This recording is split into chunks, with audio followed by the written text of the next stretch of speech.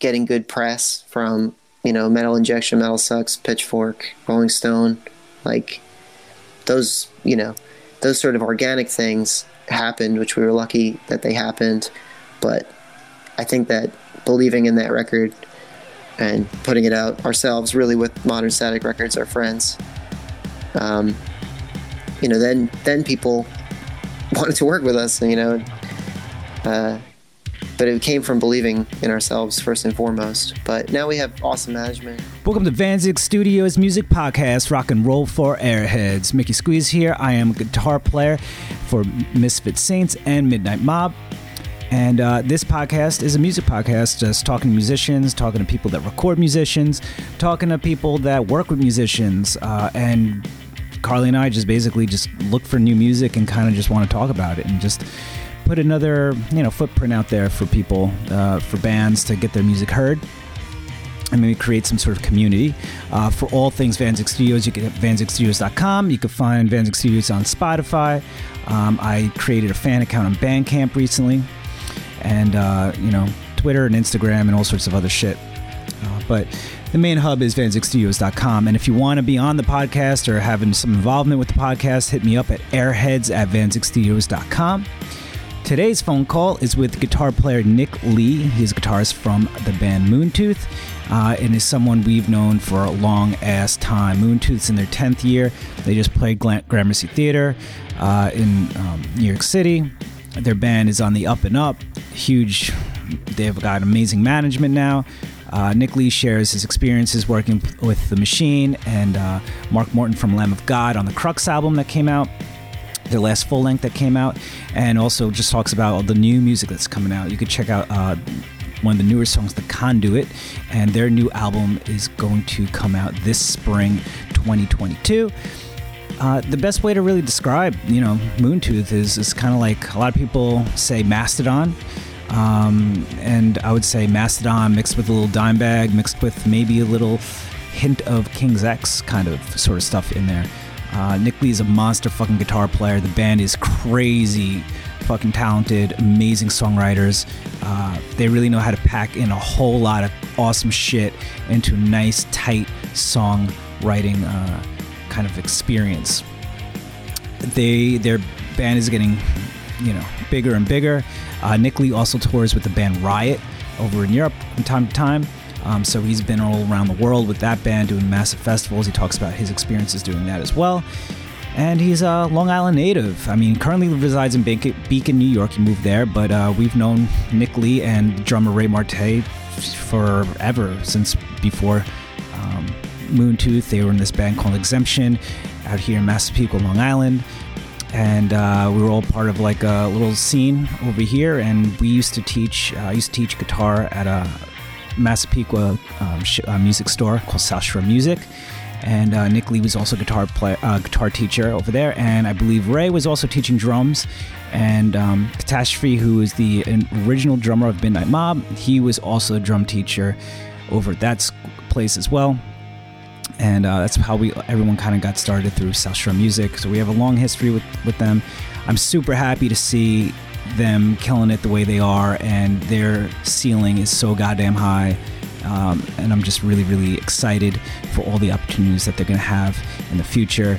I know they're going to be on some big ass fucking shows, and they're super talented, and there's a whole lot of power in this band. So the band's Moontooth. Moontooth.org is the website. Moontooth on Bandcamp, and Moontooth on Spotify and Instagram. Moontooth Shreds, I believe, is their Instagram handle. And without further ado, we'll be talking to Nick Lee. Oh, also, before I forget, you're going to hear some weird audio fuckiness. So in the beginning of the phone call, there's really good clarity, and then all of a sudden shit gets funky, and it sounds like I'm kind of out of a radio. I had to switch to AirPods. So originally we were using this program called Zencastr, and it was working great, but then something was going on with the headphones, and Carly couldn't get involved, so we had to switch over to the Anchor app, and you could hear a big difference in the clarity. We're going to try to use Zencastr more often in the future, but we just got to practice with it a little bit more and kind of figure things out a little bit. All right, Now we talk to Nick Lee. And I think I appreciate asking me to come on. That's cool. Oh, for sure. I haven't gotten to see you guys or talk to you in a really long time. Dude, it's been like forever, man. Are you guys still on Long Island? Yeah, so we're in this same area. No change from anything we've been doing. It's so funny though that you moved out. Like you're in Beacon, New York, right? Yeah. I moved up here a little over a year ago. Is that like how far like out from the city or Massapequa, I guess? It takes me like an hour 45 most times. Oh, so you're not far out. No, not too bad unless I leave at like a dumb time of day. It could take like 4 hours. Yeah, sure. I just have to get, I do have to get through like upstate, like Westchester and the Bronx and stuff. But it's really not that bad. I come back once a week for Moontooth stuff. That's cool though. But where's Ray? Ray was living in Brooklyn for a while, but he's back in Massapequa right now. Oh, that's hilarious. So where do you guys practice? At his studio at Westfall. Oh, you're at what? Oh, okay, cool. Oh, that's nice, right? So since he works, he's been working there for like forever. Yeah, him and Anthony have owned that place now for like I think 11 or 12 years. So Ray he's a co-owner? Yeah, it's just Anthony and Ray now, Westfall. It has been. They bought the building I think 12 years ago, and they were kind of affiliated with Santos for a little while, but it's pretty much just been them since then, since they moved to Farmingdale. It's sick now, man. They really did a lot with that place. Oh, that's awesome. So, yeah, we have it pretty easy. I always have because of Ray. He's like a genius fucking engineer, and I've known Anthony since. Do you know Anthony Lapardo? I know of him through Blackie. Oh, right. But I've never actually like met him or anything like that. Yeah, those are like my first, best friends with music. Anthony and Ray. It was like the same time. So it's cool, man. That's crazy. Like, I have no idea he was like co-owner of that. I thought he was just like working there, and then he's just like a dude that's just been working there for a long time. No, it's been all Ray and Ant for that's over awesome. a decade now. I gotta say, man, like the Crux recordings and stuff, which I assume was all recorded there. Yeah, and Ray mixed and mastered it. Fucking awesome. Like, thanks, the sound quality. Did you guys self-produce, or did you have like another dude come in and like co-produce? Well, what happened with that one is, we were writing our second record, which became Crux, and we got approached by Machine. From like Clutch, New Jersey?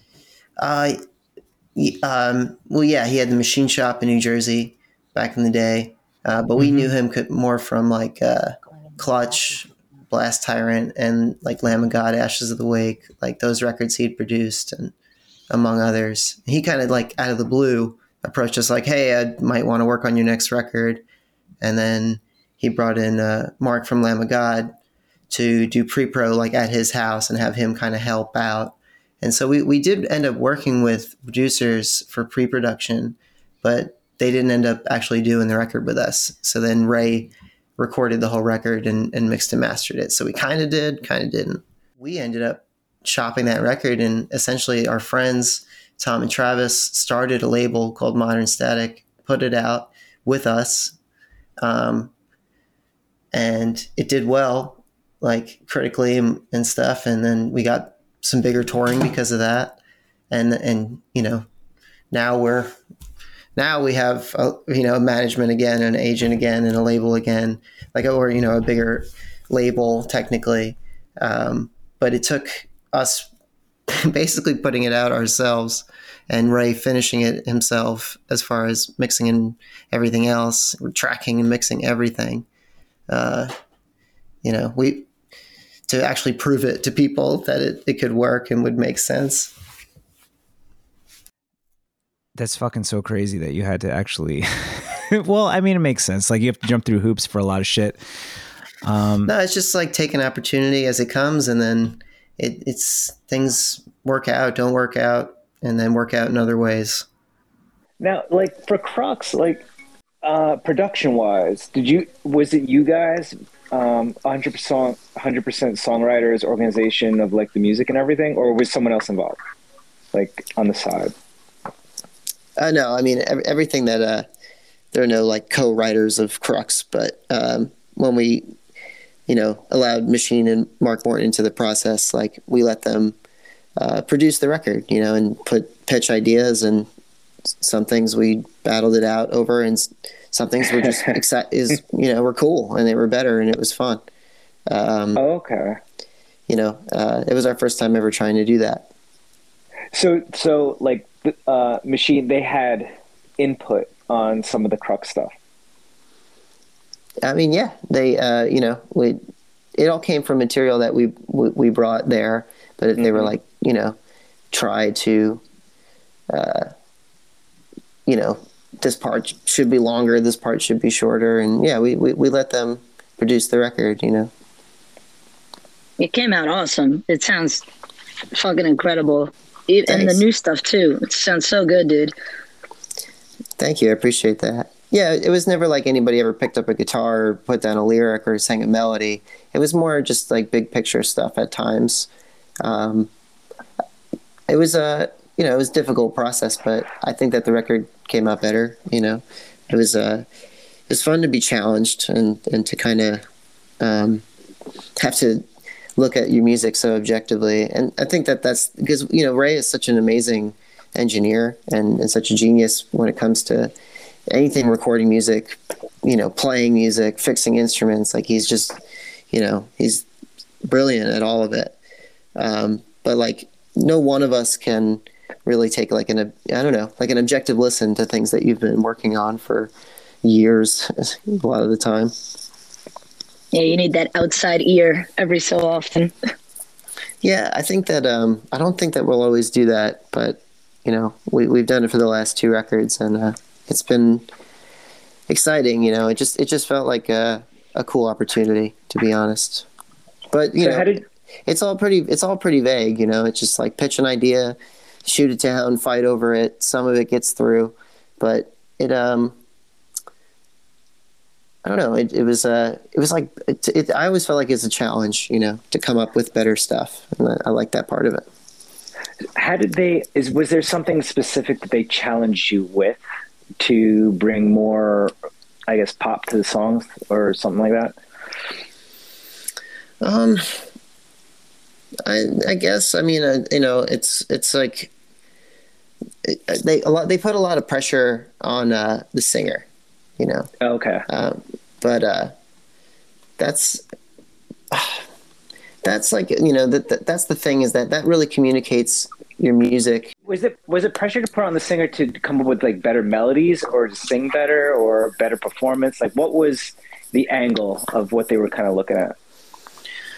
Well, no, I mean, I think the reason that they're there in the first place is because of John, because he has this like, very powerful melodic voice that's different. I love his voice, by the way. His voice is so fucking cool. Right. So I think a lot of times it's just like, it just comes down to reining him in, because John's like this wild, free spirit artistically. And, if you listen to Chroma Paragon, you hear this very like raw inspiration to the crazy, at the time we were kind of just, me and Ray were writing, psychotic fast songs and then handing them to John and be like, here you go, figure it out. Like, right. And then after that record, we started to, more write with John in mind and leave space for him, So we were already kind of moving in that direction as it was, But as far as when we worked on Crux, it was, it's just they get up his ass about enunciating and rhythmic things. Sure. Yeah, that's Well, it's just,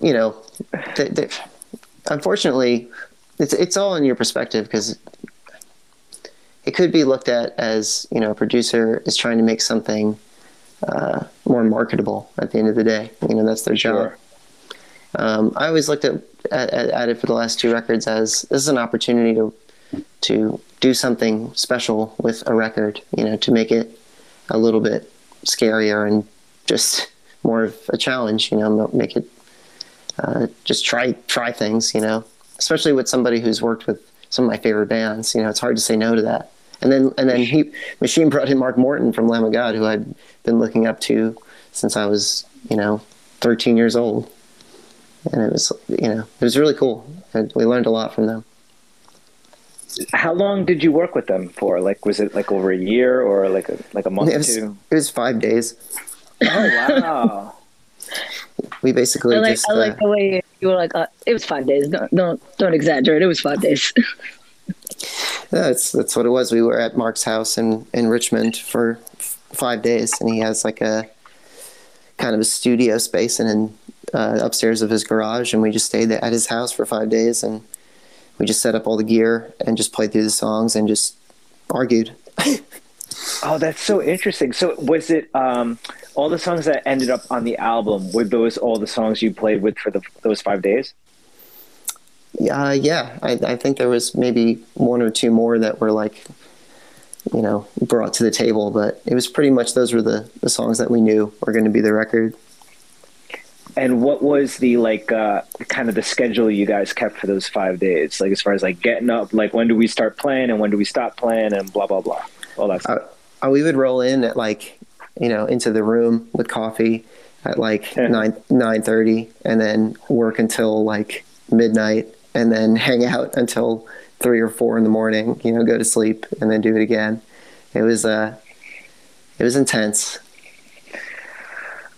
Man, that's all cramming that in like that.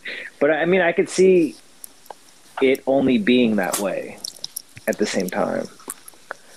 Yeah, I mean, everybody was taking it very seriously. It was so cool to have people I look up to like really taking things I wrote that seriously. Where we're actually fighting about it. It was surreal. It was very intense.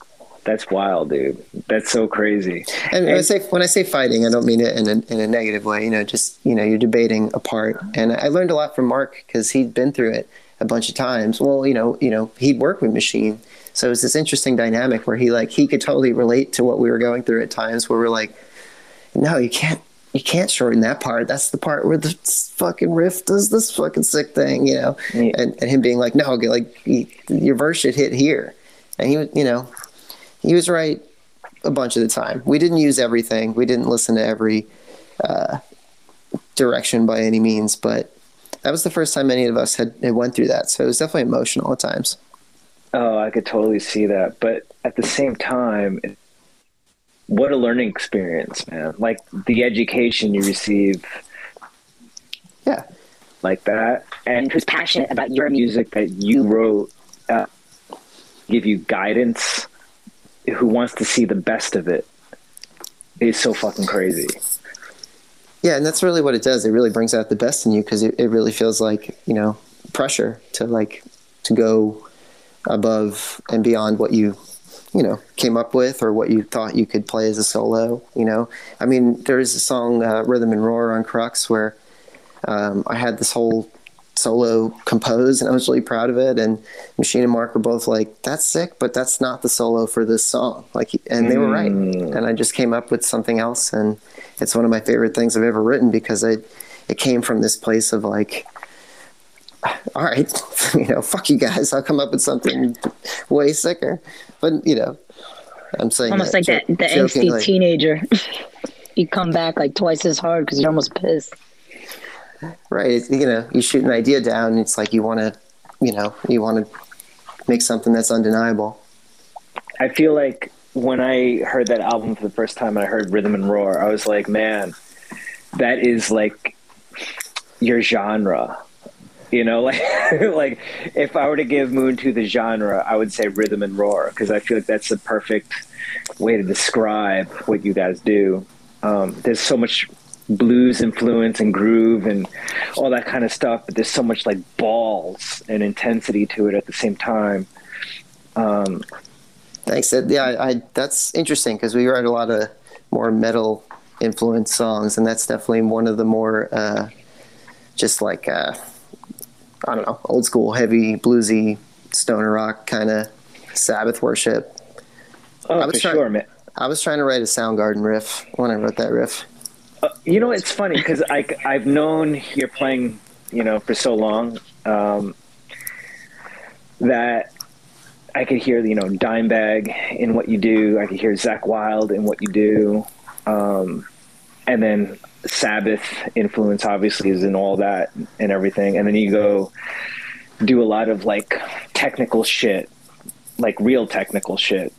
So for me to pick that stuff out was kind of a no-brainer with the blues stuff, because you throw in some random country-ish shit too in the middle of all that. It's a hodgepodge of stuff that's really concise and like almost in like a like how Countdown to Extinction and Euthanasia is in like you could say that's a pop metal market in a way. It's the cleaner stuff of what they do. Or I feel like that's like you found that in the Crux album, like what you guys were doing there, and now you're exploring it further with the Conduit sort of stuff. You guys have like a wild technical aspect to you, but at the same time, a very specific, songwriter kind of thought process at the same time. It's pretty wild, man. It's really good. Thanks, man. I mean, the riffs just sort of are there, but me and Ray definitely work hard at being good musicians and coming up with good stuff. But I don't know. Like, to me, the thing, like the riffs on the Conduit and anything from Crux, and then stuff from Chroma Paragon, like it still just sounds like us. There's not really much of like a thought behind the inspiration for the songs that makes them trying to be one thing or another. But I guess just the main thing is that we're just trying to write together now, and trying to, it's not like one person brings a finished song to the table anymore. Like everybody pretty much has their time with it as we're coming up with the stuff, But yeah, as far as like the country and blues stuff, I mean, that stuff's there just because I love it. And so does everybody else in the band. It's like, I don't know. We've definitely one thing I'm very proud of with Moontooth is that we've pretty much opened the doors to be able to do any type of music. You guys have that chameleon effect. Like you can almost genre hop while keeping your sound and like making it your fucking thing, which is awesome. Like the acoustic stuff, like really, like your songs translate so well to acoustic, but they almost sound like a complete different genre. It's insane. It's awesome. Thank you. I mean, that was the goal. I mean, yeah, I always believed in that sort of trope of, if you have a good song, you should be able to play it on acoustic guitar and have the same effect. And that's definitely a goal for Moontooth, at least for me when I'm writing things, is that it doesn't matter. I don't have to rely on, distortion and like very heavy tone to make the song have feeling. Like it should come from like the melody and the chord progression. Yeah, no, the way you guys write it's awesome. It's like, it's again, you have the technical aspects, but there is that like, there's like this catchiness that's almost built in, and like when the vocals come in, like he does all these vocal riffs that are just so fucking cool that sometimes you don't even see them coming. They almost like take you by surprise. And you're like, oh shit, the fuck was that? That was awesome.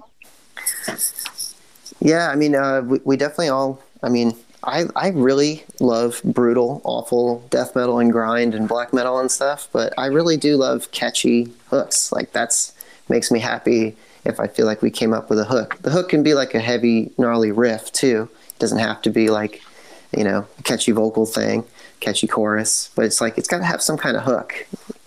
Like I think of like a lot of like metal I love, like Pantera and Slayer and stuff, and Metallica too. I mean, they had definitely had vocal hooks, but a lot of the time the hook is like the riff, and it's heavy, but it's catchy. It sticks with you. Yeah, like you'll know Master of Puppets from the first fucking 2 seconds of the song. Yeah. Like you just know, or Enter Sandman or something, or even Like, you know, Cowboys from Hell as soon as you hear the beginning of it. Like, See, you know that shit when you hear it. you hear some flanger and you're like, I think that's Cowboys from Hell.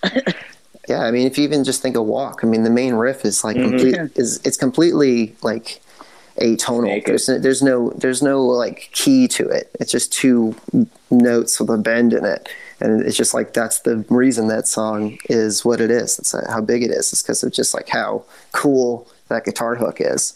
And then you hear stuff like that in country and bluegrass and blues and everything. You just try to absorb it all and I don't know, like pay tribute to everything a little bit. I love Chet Atkins and I love surf rock and stuff. I want to do all that stuff. It's good guitar and all that music. Yeah, and it sounds like it, man. Like you come through as like just an all-knowing conglomerate of guitar, like, and you do it very genuinely and convincingly. It doesn't sound like you're trying to do anything. It just sounds like what you feel like doing. Like this is what I do, and I'm going to do it now, sort of thing. Thanks, man. Yeah, for sure. Like, and even your tone that you're using, like, what was the difference between Crux and I would say the last album and stuff? Because there was something like, what amp wise what's the difference between those two albums? Because it sounds very different. On Crux, it was always my high watt mixed with, let me think. We had a Soldano for a little while. Sometimes it was a 5150. Sometimes it was a Mesa. And then in Chroma Paragon, I don't even remember, to be honest. Using because I remember like you were using the crunch heads for a while. I mean, I've been using high watt since like 2014. Up until then, I had a Marshall JCM 2000, but I was already using like the crunch setting and trying to use like distortion pedals to juice the amp so that it would sound a little gnarlier without necessarily being, just a little bit more unique and than like just using the high gain channel. Right. And then it just kept kind of breaking on me.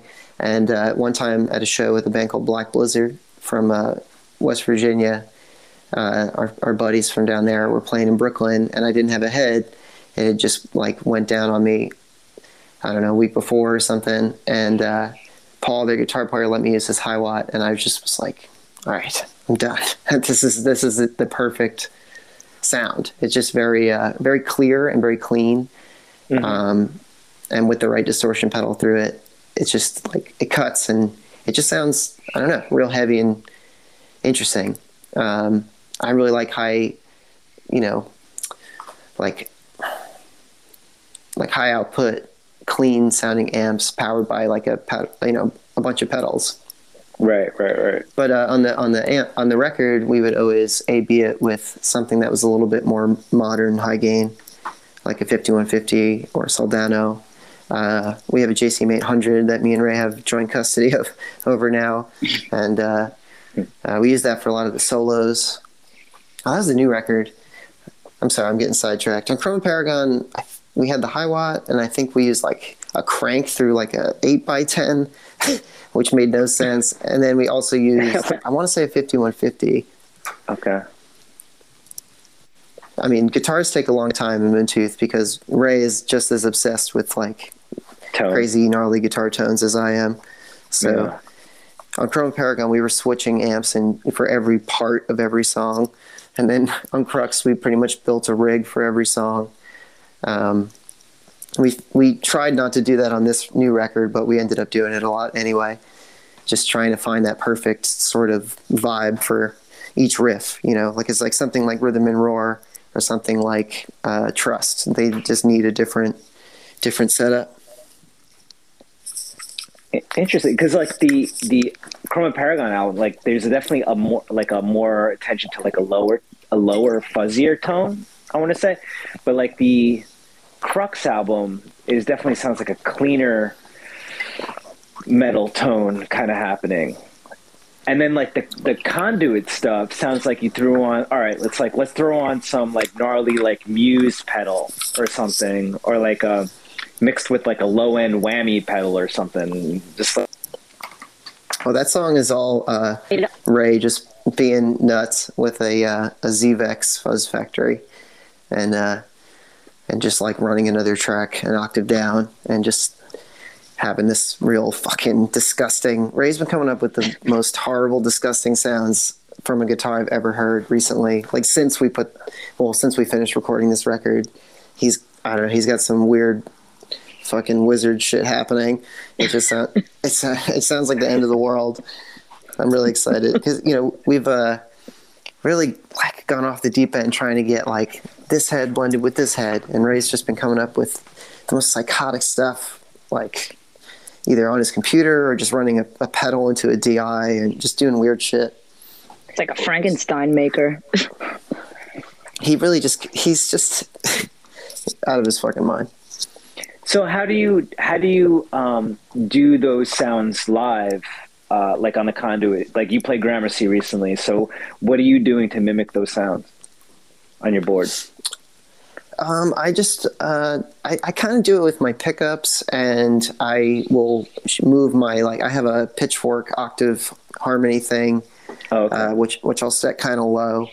I tried using the actual ZVEX pedal, but it was just too different than how I have my amp set for my pedals currently. But I'm trying to figure that out. That was our first time playing it. Was this past weekend run that we did a couple weeks ago. Oh. That's got to be weird, man, right? It's got to be like just hearing that shit for the first time like that. Well, we rehearsed it a lot, but yeah, it's always a lot different when you actually get on a stage and try these things for the first time in like a big room, small room, and just see how it actually works out. But yeah, it just, distortion and an octave thing. It works out. We just play it real hard. What distortion pedal are you using right now? Through my Hiwatt, I run a Friedman BEOD. Okay. I have the BEOD Plus now, I think it's called, which has 2 channels. And I also always run a J-Rocket Archer, which is like a Klon. I run that before the Friedman, and that's on all the time. I also have a attenuator now, this Fryette PS2, which basically allows me to push the Hiwatt as loud as I want to, but then just lower it with an all-tube attenuator. So it adds like even a little bit more, I don't know, zuzz, while letting me play at a volume that's manageable. That's always been the struggle with doing the setup I have, is that it sounds so much better when it's like too loud. Oh. You think when you start playing bigger rooms that's going to be okay, but it's really the opposite. Well, yeah, the sound guy's yelling at you to turn it down. You're like, nah, that's not happening, man. Well, I have a certain level that is like comfortable, and sometimes that can, in certain rooms, it could ruin their mix because they can't get the vocals over it and stuff. So I've always just tried to find a place where I could compromise without being a dick. And but now I have this basically awesome volume knob that comes after my amp, so that I can still get the sound I want, but be reasonable about it. Oh, that's good. But we definitely need to feel air pushing, and definitely that type of band. It has to feel live and alive. It can't feel too I don't know, like on the grid to a track. Yes. Sterile. Yeah, I don't think that Moontooth can ever really go that way. Yeah, no, I remember, so like one of the last Midnight Mob shows we did, actually the last one we did, was at this conference, Launch Music Conference in Lancaster. And we were doing it outside, like, kind of like an amphitheater sort of thing. It was like the main stage of this like event. And it was the first time of the conference ever doing something this big out to the city kind of deal. And I put my amp on, and I use a PV 3120. So it's like the 5150, but it's an anniversary edition sort of deal. And, I had my volume on, like I'm used to having my volume up to like, halfway, a little bit, like maybe 1 o'clock, a quarter up, maybe at like 7 o'clock, and they're like, "Yo, dude, it's too loud. You're way too loud." I'm like, I can't even hear myself properly on the stage, and you're telling me I'm too loud, and it affects everything, man. Like when you can't hear yourself the way you want to hear yourself on the stage, and I'm the same way. I like to feel the air pushing. I want to know. I just want to feel it a certain way, and it totally affects the performance of the show you're going to do. And yeah, definitely. You're second guessing everything you're hitting, and it sucks. I hate that so much. Yeah, I mean that would be the argument to go all in ears and stuff like that maybe one day, but yeah, I don't know. We'll see if we get there or not. I mean, I think that we're pretty confident in just being able to play anywhere at any, whatever the situation is. I mean, the bigger the tour we've done, the less time we've had for like a sound check or anything like that. We just have to just go for it, But I know what you mean, because it's when I've been super low on stage and I'm trying to hear myself in a monitor and I'm trying to like do a solo and, make sure my vibrato doesn't suck and stuff. Like exactly. You can't really do your show. It's so easy to bend slightly out of key, and it sucks to hear that. Yeah, I mean, I pretty much will never let it that I'm that low on stage anymore. But yeah, I understand it's tough for sound guys too. A room sometimes just doesn't, all people are going to hear is your guitar pouring off the front of the stage. So it's a tough, it's like a little duel that you're doing. Yeah, and it's an agreement you definitely have to have. It's a gentleman's agreement. If you have a sound guy, that you travel with that understands how to deal with it, I mean, that's the thing. Sometimes you can't expect someone you just met 5 seconds ago to like make it work in their room, without ever having met you before. But we've all had our good and bad experiences. So, like, it's so funny because Moontooth, I used to see like the earliest kind of shows of Moontooth back in probably like, I don't know, maybe 2011, 12 or somewhere around that area. And, you take a second glance at like if I look at Spotify, I'll see like 50,000 people listening to it right now. How the hell, like what happened? Where did you get yourself, like who did you hook up with that was able to get your music to the masses in that way? I mean, I can honestly say I really think that it was just the four of us believing in it and sticking by it when nobody else seemed to want to.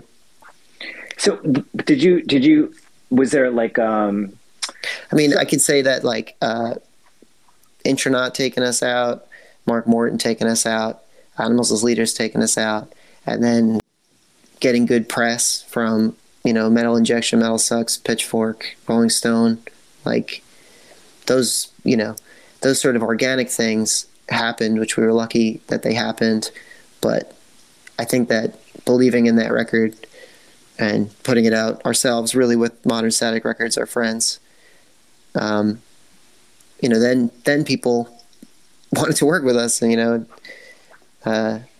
but it came from believing in ourselves first and foremost. But now we have awesome management, Shelter Music Management, and a great booking agent.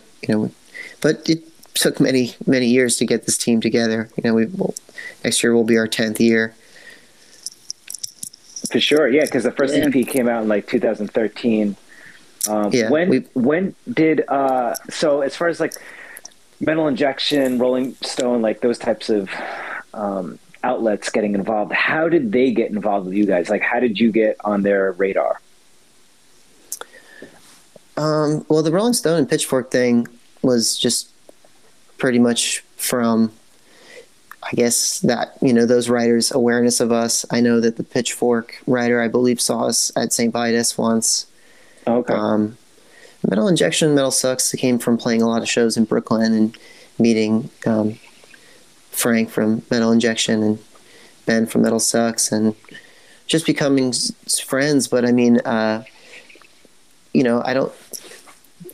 like Metal Sucks, I think, was the first kind of press I ever got for Exemption's last album. And yeah, you know, a lot of it just comes from people who genuinely are into it, at least a little bit, enough to either give us a little shout out here or there, or actually post like a really nice article or review.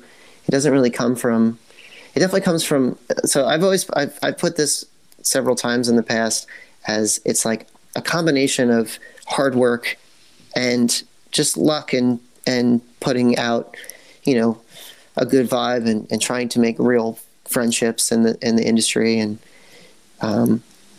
you know, that's something that's not in your control. You know, I feel like there's a lot of times people, you know, the whole hustle culture thing can be pretty toxic, but you do have to work really hard, obviously, in this. You have to like take it seriously and work hard at your craft. But, you know, a lot of the good opportunities that have come to Moontooth have just come from making real friendships at shows that, you know, stayed, you know, connected in some way for years. And eventually those things will blossom into, you know, new relationships and connections. It's really not something that you can do by design. I think you just, you know, I feel bad. I teach guitar and I have a lot of students trying to start bands and get bands off the ground. And like, I can't imagine trying to do it right now. It would be just impossibly hard. It's always been impossibly hard. And now it's literally impossible. But, you know, Moontooth would just play any possible show for at least the first 4 years as a band and doing DIY tours and just trying to be out there as much as possible. And just, but in you know, making connections along the way that were like organic and real. Yeah, so you're basically doing everything we've been telling people to do. Is just get out there, do it, put out quality stuff, be passionate about what you do, and don't be an asshole, more or less. Enjoy the ride for what it is. Yeah, I mean, if you're like, I've always liked going to shows and playing shows because I got to meet people and talk to people, and that connection through music is what it's all about, you know. But you know, I'm a firm believer in get out there and play as many shows as possible. Yeah, no, I agree. I mean, I tell, you know, it's funny. I remember being at this conference and with a bunch of industry people, and this one band gets up there and they, I don't even know who the hell they were, but they went on and on and on about how, you know, you shouldn't tour, you should wait until this happens, you should wait until that happens.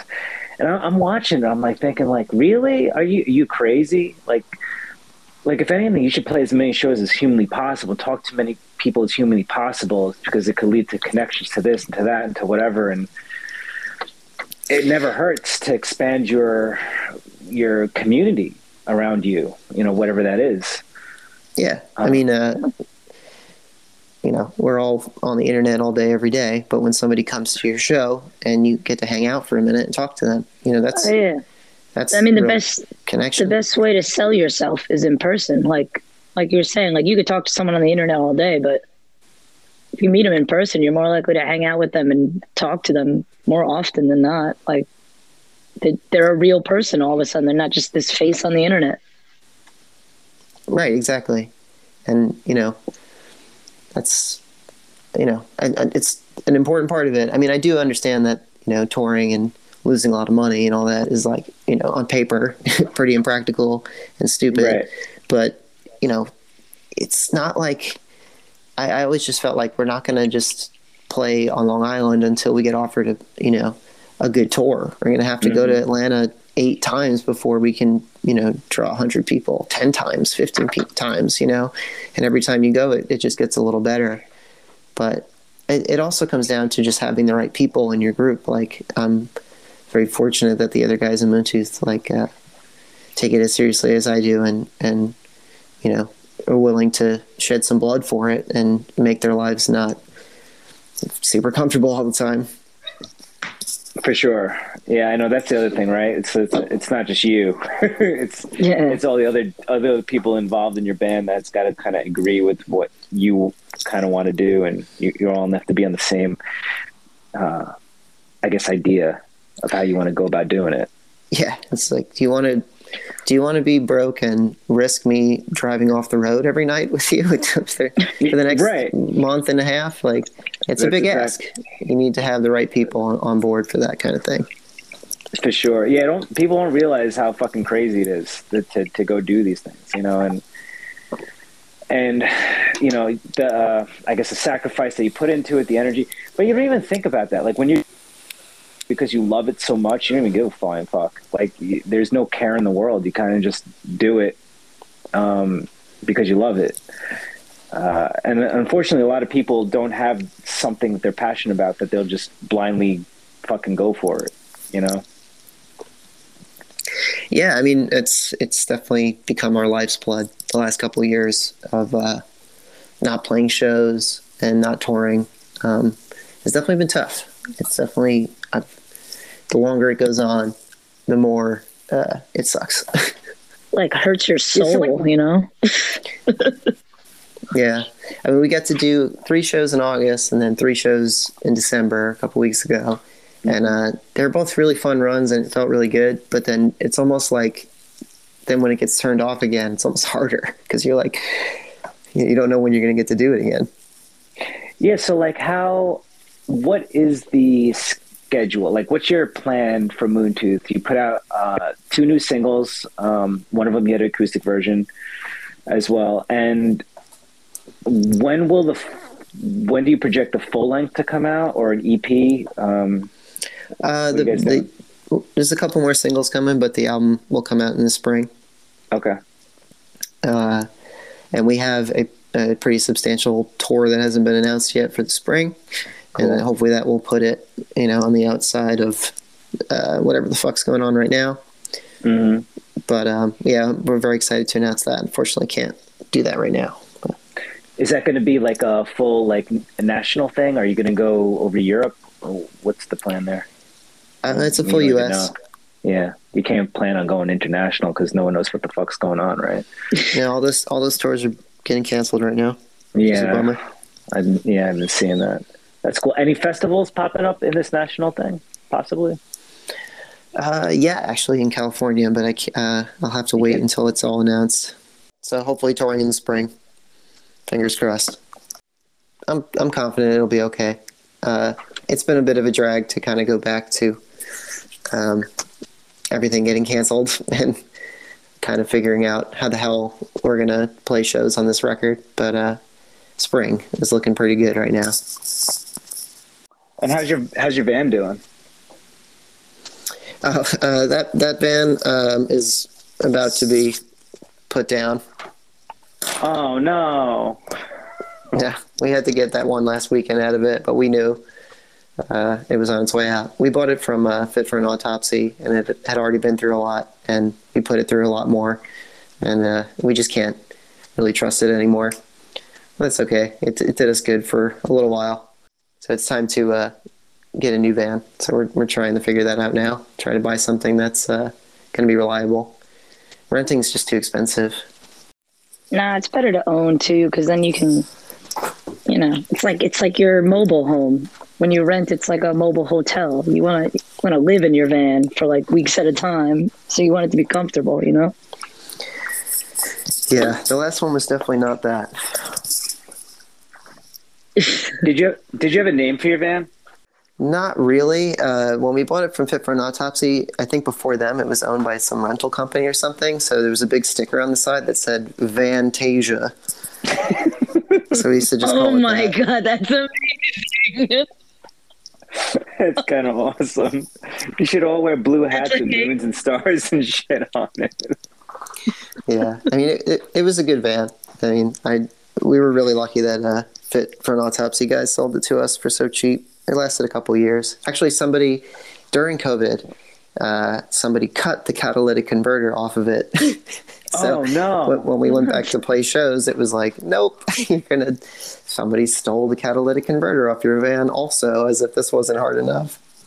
So that happened. It died in August on 95, and then after the Gramercy show, it died, and then we had to tow it and then go get a truck from Long Island, get the trailer, and then we took 2 personal cars to DC the next day to play that show. Yeah, the split up driving is rough. It was kind of insane to do. And we went to sleep at like 8 o'clock, woke up at 9:30, and then drove to DC in 2 cars. But the show ended up being really good, so it ended up being worth it. It's always worth it. Once you get there and you start playing, all the shit you went through just to get there always balances out.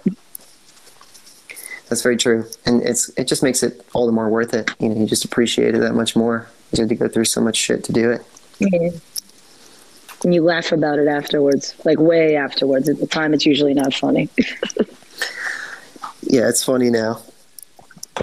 Yeah, it's funny now.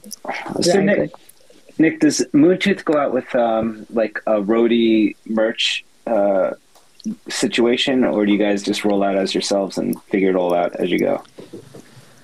It varies from tour to tour. We always try to take at least one person to do merch. Yeah, we were the same way. Maybe help drive a little bit, but you know, it gets harder for your buddies that you trust to take off work for that long to do it. And but you know, when we do bigger runs, you know, we're definitely have to figure it out, because you know, we would have John just like run from the stage to the merch table, and that's unfair to do. Or me, or whoever was able to do it. Yeah, but night after night, it's definitely it's too much. Not that we don't love talking to people, and that's fun, but like when you're like completely covered in sweat and can't breathe, and you have to run and then try to go figure out like the card reader, and you're like dying and you like need water. It's you know, it's a little ridiculous. But yeah, like you said, it's always that too. Though John is not a wimpy singer. He just battles through it. He's a Viking. He is a Viking. That's a perfect way to put it. I would expect no less from a dude with a deep voice like that. Yeah, no, you know, he warms up and he takes, you know, he takes his job seriously. But singers are definitely a little bit more tepid. I think it's because when I met John, he was playing drums in Rice Cultivation Society. That's how I met him. If they're playing through that in that band, and I think because he was a drummer first, it just makes him tougher. So he was a drummer. Yeah, when I met John, he was playing drums in the band Rice Cultivation Society that I had joined after him. Oh, that's crazy. That's why he's like such a unique. It's all those years of cardio. No, but I mean, at the time he was already like recording his own music, like guitar, drums, bass, and vocals, and yeah, like never took a music lesson in his life, but just has this drive and just inspiration and, you know, sense of pitch. You know, he just like kind of goes by his own, I don't know, his own energy, his own fuel to make what he does. The way he sings is so unique, and it is so beneficial for your band because it stands out so much more. It's so complimentary to what you guys do. Fresh air to hear that type of voice. It's weird because we were listening to the acoustic EP. There's moments where it's like, this could almost be like a Dave Matthews song. If you didn't know the metal version of it, you'd be like, this is almost like a Dave Matthews song. Yeah, I mean, I've heard that before. I've heard Blues Traveler a couple times, which is funny. No, I mean, I think that's just what people assign to a like more bluesy or soulful voice against, I don't know, weird rock music. But yeah, I mean, John, I mean, like we when we do like sort of country or sounding things, like he can do that so well. You know, he just has a lot of emotion in his voice. So if it's like that's kind of how the writing has shifted, is to kind of really give him a nice bed, nice platform for that, you know, to live, to like actually sing soulful and you know, to his strengths. But yeah, I mean, we laugh when we do the acoustic version sometimes. It's like, what the fuck is this? Yeah, because it's hilarious. like his voice, and then you hear I guess, do you alter the chords into like more of like Beatles-esque, like seventh chords sort of deal? Sometimes, like with acoustic guitar, it's like some of the riffs sound good, but a lot of times, a lot of the tighter single note riffs, like just they sound small and acoustic. So instead, try to just represent it with more big chords and open strings, and just try to reinforce it so that the guitar can still sound kind of heavy. But some, it's all different. I definitely worked hard at those arrangements, but at the same time, it was like really fun for me. Yeah, it's got to be super challenging. Like a song like "Through Ash," when you hear like, so off the Crux album, it's probably my favorite song off that album, and when you hear that melody that's underneath the chorus, the do do do thing, I was like, how the fuck is this dude gonna do it like acoustically? And then I heard you do it, and I was like, oh wow, that's fucking pretty crazy. That's like really crazy. Like, how long did you sit with those things to arrange it? Like, because you record Crux with almost like a 2-guitar mindset, but then like, how do you put that shit together? Yeah, I mean, the full band, like live version, I do this thing where I do like the melody with my right hand tapping, and then kind of bounce with my left hand on the bass line. I can't quite do the full bass line, but Vinny like holds it down on that part. Sure. But for the acoustic thing, I pretty much just, like with all the stuff, I would just take, whatever I was doing note-wise, try to move it down an octave, and then think about how I could, maybe do it in open position so that I could ride some of the chord progression too. I remember that one being particularly hard, but with a lot of that stuff and a lot of Moontooth stuff in general, it's like the idea comes easy. It's just like practicing it a million times to make sure you can do it every time is the hard part. How, before you did that, because the Groove Sessions was live, correct? Well, we did the EP, and that was in the studio, and then we did a live session. So on streaming, there is an EP, and then there's a live session that we did. What were the rehearsals for that live version? Because you're doing things totally different. That's got to be. I mean, if I were you guys, I'd probably drill the shit out of it before doing that live. Yeah, I mean, we did it once a week for probably a month and a half. Okay. But a lot of work at home. But just like kind of working out your arrangements, sort of deal. Yeah, actually, oddly enough, that was the one time we all used in-ear monitors too.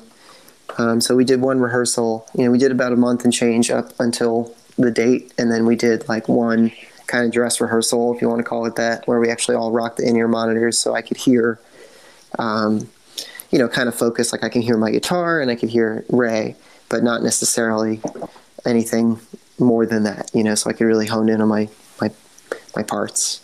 Right.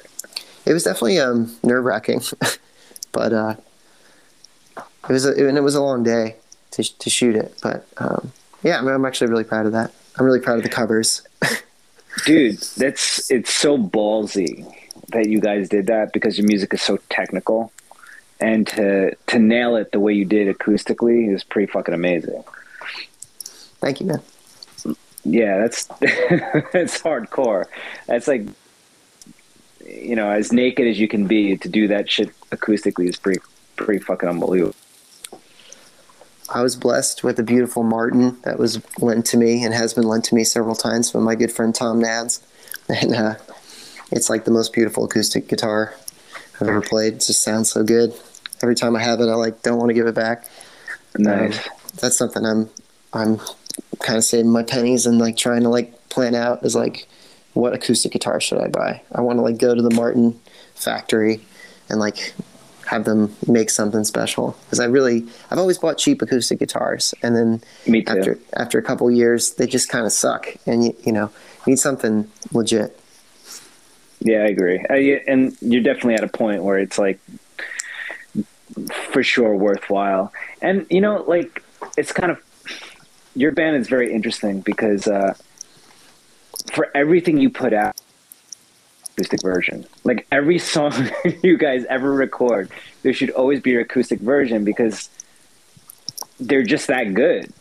Like there's almost like no reason not to double down on your content in a way. Mm-hmm. Well, that's I appreciate that. I think that like we had fun doing the Nymphaeaceae version, the new one. Yeah, it's awesome. And we're planning on one other alternate version for a future single that won't be exactly acoustic, but it's definitely fun. But I feel like once we were done with the acoustic stuff, I was like, yeah, I want to be loud and heavy. Like that's really what I want to do. Acoustic stuff is fun. It's a fun challenge, but there's nothing that like replaces fucking loud, scary riffs at a loud volume. Yeah, no, for sure. But it's nice that you're able to do both. You know, there's so many bands that I've been in contact with where they do only one thing, and it's like, hey, listen, you know, if you want to tour, it's really good to like organize your shit for an acoustic format, so you could do Monday, Tuesday, Wednesday night at a like coffee house or random open mic or something, just to fill in some spots, just to practice, or maybe sell some merch for gas money or something like that. Like, yeah, I mean, that's actually something that you know, we had the idea for the acoustic EP for a while, but you know, it just made sense to do when the pandemic happened because it gave us something that we could do little by little, just the four of us, and you know, and then we got to do that live session, which, you know, was a special type of thing. But yeah, I mean, I would love to try to sneak in like little radio things and do acoustic versions of stuff, you know, and just play more, you know, just, I don't know, I'm a firm believer that you learn a lot from every single gig that you play. Sure. And like that acoustic stuff opens you up to a whole nother demographic. Like it's also hard. I mean, that I'm on the, I really think that I've never been more nervous to play a show, Moontooth, Riot, anything, than I have been to just like play an acoustic guitar and sing by myself at an open mic night with like 15 people. Like I'd be covered in sweat.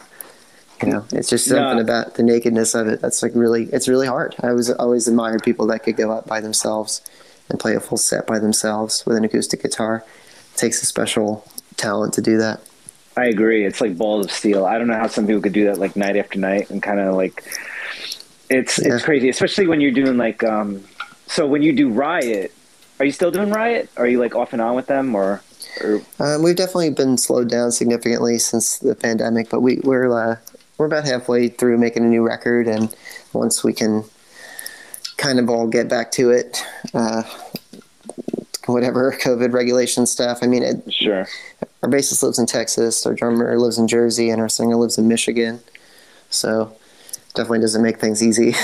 And then you guys do like Euro gigs, like big festivals. Well, that's the other thing, is that most of the gigs I played with Riot since 2014 have been in Europe and Japan. I think out of the hundreds of gigs I probably played with them over there, I probably played, I don't know, 8 in the States. Yeah, they're not like a U.S. market sort of situation. They're all like outside of here. Well, there's a certain like brand of like underground 80s metal that just thrives more in Europe and Japan.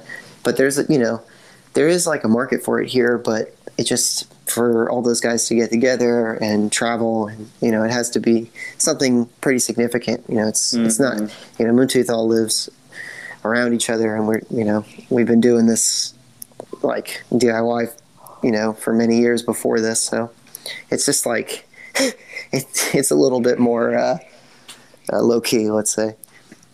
But it's crazy. Like, so the biggest crowds you've done, I mean, because you've done some massive fucking festivals in Europe. Like, what was the biggest crowd you've done out there? The biggest show by far was Rockfest Barcelona in 2015. We did the first late night slot after Judas Priest, before Venom. And it was, I think the number I was told was like 30,000 people. Jesus Christ, dude. It was totally insane. If I left my monitor for like a moment, there was no music. I was literally like watching our drummer so I could see when his stick was hitting the snare, because the stage was so big. Isn't that crazy? Riot, even Riot, like, we had no sound guy. no help really. We're just doing this ourselves. Like I'm on my hands and knees plugging in my pedal board while Rob Halford is riding a motorcycle at the other stage. I can't even imagine, like, because the biggest shows like Midnight Mob were on. So we opened up for Skillet in Summerfest in Milwaukee, and we played in front of about 7,000 people. Their main stage over there. That's awesome. I can only imagine 30,000, like, because I knew what 6,000, 7,000 was like. I can't even imagine fucking 4 times the amount of people, the sea of people out there doing shit like that. And then we did the other one, we played with Kid Rock, but we played after Kid Rock at Sturgis. And, you know, it's a jam-packed. We played the stage, like, so there's like a main stage and a side stage on that one. And we played the side stage on that one, but it's the entrance and exit to the entire festival. So you do play for the entire community. But you don't get it, like the way they have it organized for that sort of thing, that you don't get it all in one shot. You get it like as they kind of flood in and flood out or whatever. So you're playing for like probably a solid 1,000 are in front of you at any like given moment. But it's not like the main, like we did the main stage the night before we opened up for Three Doors Down, and that you're on the main stage and you have these giant screens behind you, and like every concert you've ever been to, and you're like, how the fuck did I even get on the stage? But to play for 30,000 people in Europe after like a Judas Priest set, that is fucking bananas, dude. I can't even imagine like the intensity of that crowd. It was definitely the most intense experience of my life. That's fucking crazy. And with Japan cool? Like, yeah, I think, well, we played Loud Park a couple times, and that's, I think, like 15,000 or something. Jesus. Those are huge too. And when we do, that's like a big festival. And then when we do headliners, you know, we usually do, I think in Tokyo, like 3,000 seaters, something like that. Wow. Yeah, it's been a amazing experience touring with them, because we do some like fucking dirty club shows too, you know, in between the festivals. I've been through a lot of places with Riot at this point. That's cool. Does Moontooth get on any of those shows, or is it you just jump on those and do your thing? No, Moontooth hasn't played with Riot. I get asked that, but it's a totally different world. I would think so. You know, a lot of those people are like really into, like, the last record they listened to came out in like 1990, and like that's it, you know. And I think that's cool. I've learned so much about old school metal and just the classic bands and the obscure classic bands that I had little to no knowledge of before I was in Riot, or how good they really were. And guys like Michael Schenker and oh fuck yeah. You know, it's like I had an awareness, but I had, you know, until I saw him live and listened to those guys talk about him, I didn't even really put together how amazing he really is. And he's like a well-kept secret of amazing metal guitar. I was a big Scorpions fan. I've always been like a big Scorpions fan, like, you know, it was the Schenker brothers. So Rudolf Schenker was the Scorpions and all that kind of stuff. But there was something about that fucking group of musician in the 70s and 80s. They had this like magic touch, like it's the shit you can't replicate, and they just can do something special.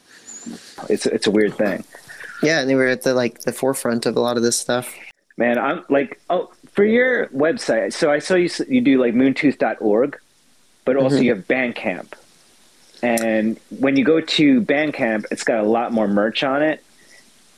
I was just wondering but the moontooth.org doesn't seem to be updated, or what are you guys doing with that?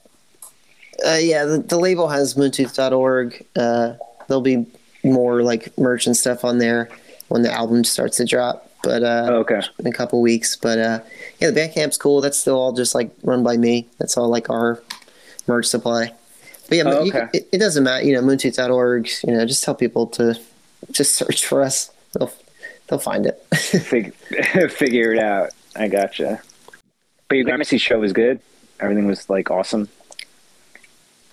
Yeah, I was sick. I mean, I think if it had happened a couple days later, it would have got canceled. But oh my god! All things considered, it was really awesome, and the lineup was awesome. Astronoid is so good, and Johnny Booth is so good. Husbandry is so good. The opening band Thought Crimes that was supposed to play is amazing too, but they ended up having it drop the night before because of Omicron. It's just like a new way that we have to operate. I know, that sucks, man. It's so weird that you got to think about these stupid things you can't even control. But yeah, I mean, that was pretty risky throwing out the Gramercy show in the city for because you don't know what the hell's going to happen. When we booked it, everything was looking pretty good. Everybody was getting vaccinated. It's just that around the holidays, that end of December, everything sort of took a nosedive. Yeah, me and Carly, we wanted to get into the city, start doing city shows and stuff. And they're like, you know what? We don't really know what's going on. No, it's very tough right now. Yeah, so we're like, let's just hold off until after winter because it's probably everyone's just kind of like... Oh, yeah. Definitely the next couple months are going to be weird. Yeah, so we're like, let's just wait until like April, May, and then we'll get in there. We'll just keep writing shit, doing what we do. Right on. Keep doing everything you can, pushing, and you work hard. Just put the right energy out there, and things come to you. Hopefully. Yeah, it takes an army for sure. Yeah, and a lot of fucking just perseverance and just digging it out. It's easy to quit because there's so much stuff you got to come over, get through to get to the other side, and you just kind of got to stick it out and as much as humanly possible. And it's weird because when you talk to like younger bands and stuff, when you're doing stuff with Exemption into social media wasn't nearly what it's like today. Like and it was still like the focus is a grind. Like the only thought, you get in the van, you go and you do your thing and you dig it out. Now it's kind of weird. It's like there's like another message being sent where it's kind of like almost like a fake message of, oh, well, you could be an influencer. You could get social media fame and kind of like get big in a minute. Yeah, your job is now to give people a little serotonin boost on their phones for 5 seconds. And it doesn't work for bands. It really doesn't. It's like you got to get out there and fucking do it. We were just on the phone with this dude from the label 50Q in Sid Riggs. And Sid was known, he worked on like Seether, the Amy Lee song Broken. And he's a drummer, I believe. Oh, Rob Halford's 2 band? Yeah. Yeah, so he was the drummer. Oh, wow. Cool. Yeah, he worked with like John, and I think John 5 was in that band too. So he's worked with a lot of like Saliva. He's worked with a lot of bands as a songwriter and a drummer and all that kind of stuff. He said the same fucking thing. Like he was like, dude, it's just, you got to talk to people and, you just got to make it work that way. In the rock metal world, it's not going to be a social media game. There's no reason why Moontooth should not be like opening up for Megadeth and why you shouldn't be touring with Mastodon. You guys are just, you're right there. Thanks, man. I think that we'll hopefully kick the door open again with this new record. I have no doubt, you'll be on like a Madison Square Garden stage. Thanks, man. I appreciate that. That means a lot. And, keep pumping out those like pint glasses too. Those Moontooth pint glasses. You have one of those? No, I want one, but they're always sold out. I think I might have a few. I'll send you one. Oh, no shit. That'd be awesome. Yeah, because I saw, I went to go look and I saw on the Bandcamp that they were sold out. Yeah, I believe I found a box the other day. I just haven't put them back on there. A secret stash. Yeah. I have to go back to Long Island to do merch now, so it's more of a process. But I was in. We have a lot of inventory nowadays. I was doing your thing a couple of years ago myself. I had my living room filled with like shirts and mailing and all sorts of shit, and it's a lot, but it's rewarding though, because it's cool because you're mailing it out to all these different people all over the world, and you're like, wow, this is fucking crazy that I'm actually doing this. Yeah, definitely. I actually have a weird joy of going to the post office. It's like a happy place for me. I started knowing my mailman. Like the dudes at the post office are like, "Hey man, you're back. Who are you mailing to now?" And I'd come in with like 10 packages of like, "Oh, this is going like this where and there, all those places." And it's crazy. Where you start from like, you know, garage and like a no-name band, and you're just dicking around in high school or something, and all of a sudden you're mailing shit all over the world. You know, Yeah, I remember going to the post office and mailing Moontooth stuff to Chile, and the guy working the desk was just like, this address is not right. We had to like get on my phone and like figure it out. We figured it out together and sent a CD to Chile. It's like, this is crazy. That's, you know, it's a nice feeling. You know, it's like, that's really like the victory that you want, is that like, all right, this means enough for somebody to order this from a whole nother part of the world. And that's, you know, that's what it's all about. Yeah, I agree. You want to push as hard as you can, but really at the end of the day, it's like you're making music. If it makes a couple people happy, that's what it's about. Yeah, totally, man. And keep it up. Let me know what's going on with you guys always. And locally, I'd love to come out and see you guys. Hopefully it'll be post-COVID, or at least when no one gives a shit about COVID anymore. You guys are awesome. You know, I can't wait to, you know, keep hearing your shit. I listen to it all the time, throw on my gym mixes and everything. And I tell everyone about it. You know, I let everyone know. Check out Moontooth, because like our drummer, so it was funny. We were playing with our drummer earlier, and I was like, dude, you got to listen to this shit.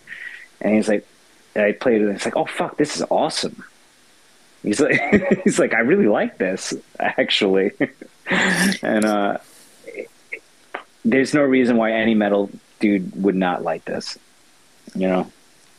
Well, thanks, man. Thank you for having me on, and for just, you know, supporting the band in any way. It really means a lot. Yeah, for sure. I mean, I just kind of just trying to shed some light. You guys have definitely moved. You set the bar high, you know, because you are technically, you know, a band who, you know, dug it out of a garage. You have no like real connections to anyone. You just did it the way you do it, of talent and passion and everything like that. And I kind of just want to like shed light for other bands trying to do it and be like, hey, listen, this is what they did, you know, and this is what they say. And it is what it is. You know, you kind of have to do it. Yeah, man. It's you know, it's out of love. If none of us, if any one of us didn't love doing this, it would not have lasted this long. I know, for sure. Otherwise, you guys fucking kill each other, and that'd be the end of it. For sure. All right, Nick. Thanks for taking the call, talking and everything. It was really cool. I haven't talked to you in like years. Yeah, Mickey, it's good to hear from you. And and Carly, if she's still there. Thank you guys for having me. Yeah, anytime, man. And your guitar playing is amazing. The whole band sounds awesome. The new music is great. I can't wait to see what comes out after that and tours you'll end up on. I know you guys will you'll be killing it within the next couple of years. I know I'll be seeing you on some big ass fucking stages for sure. Thanks, man. I really appreciate that. Anytime. All right, so Nick, peace out. I'll talk to you soon. All right, man. All right, Mickey. Thanks, man. All right, no problem.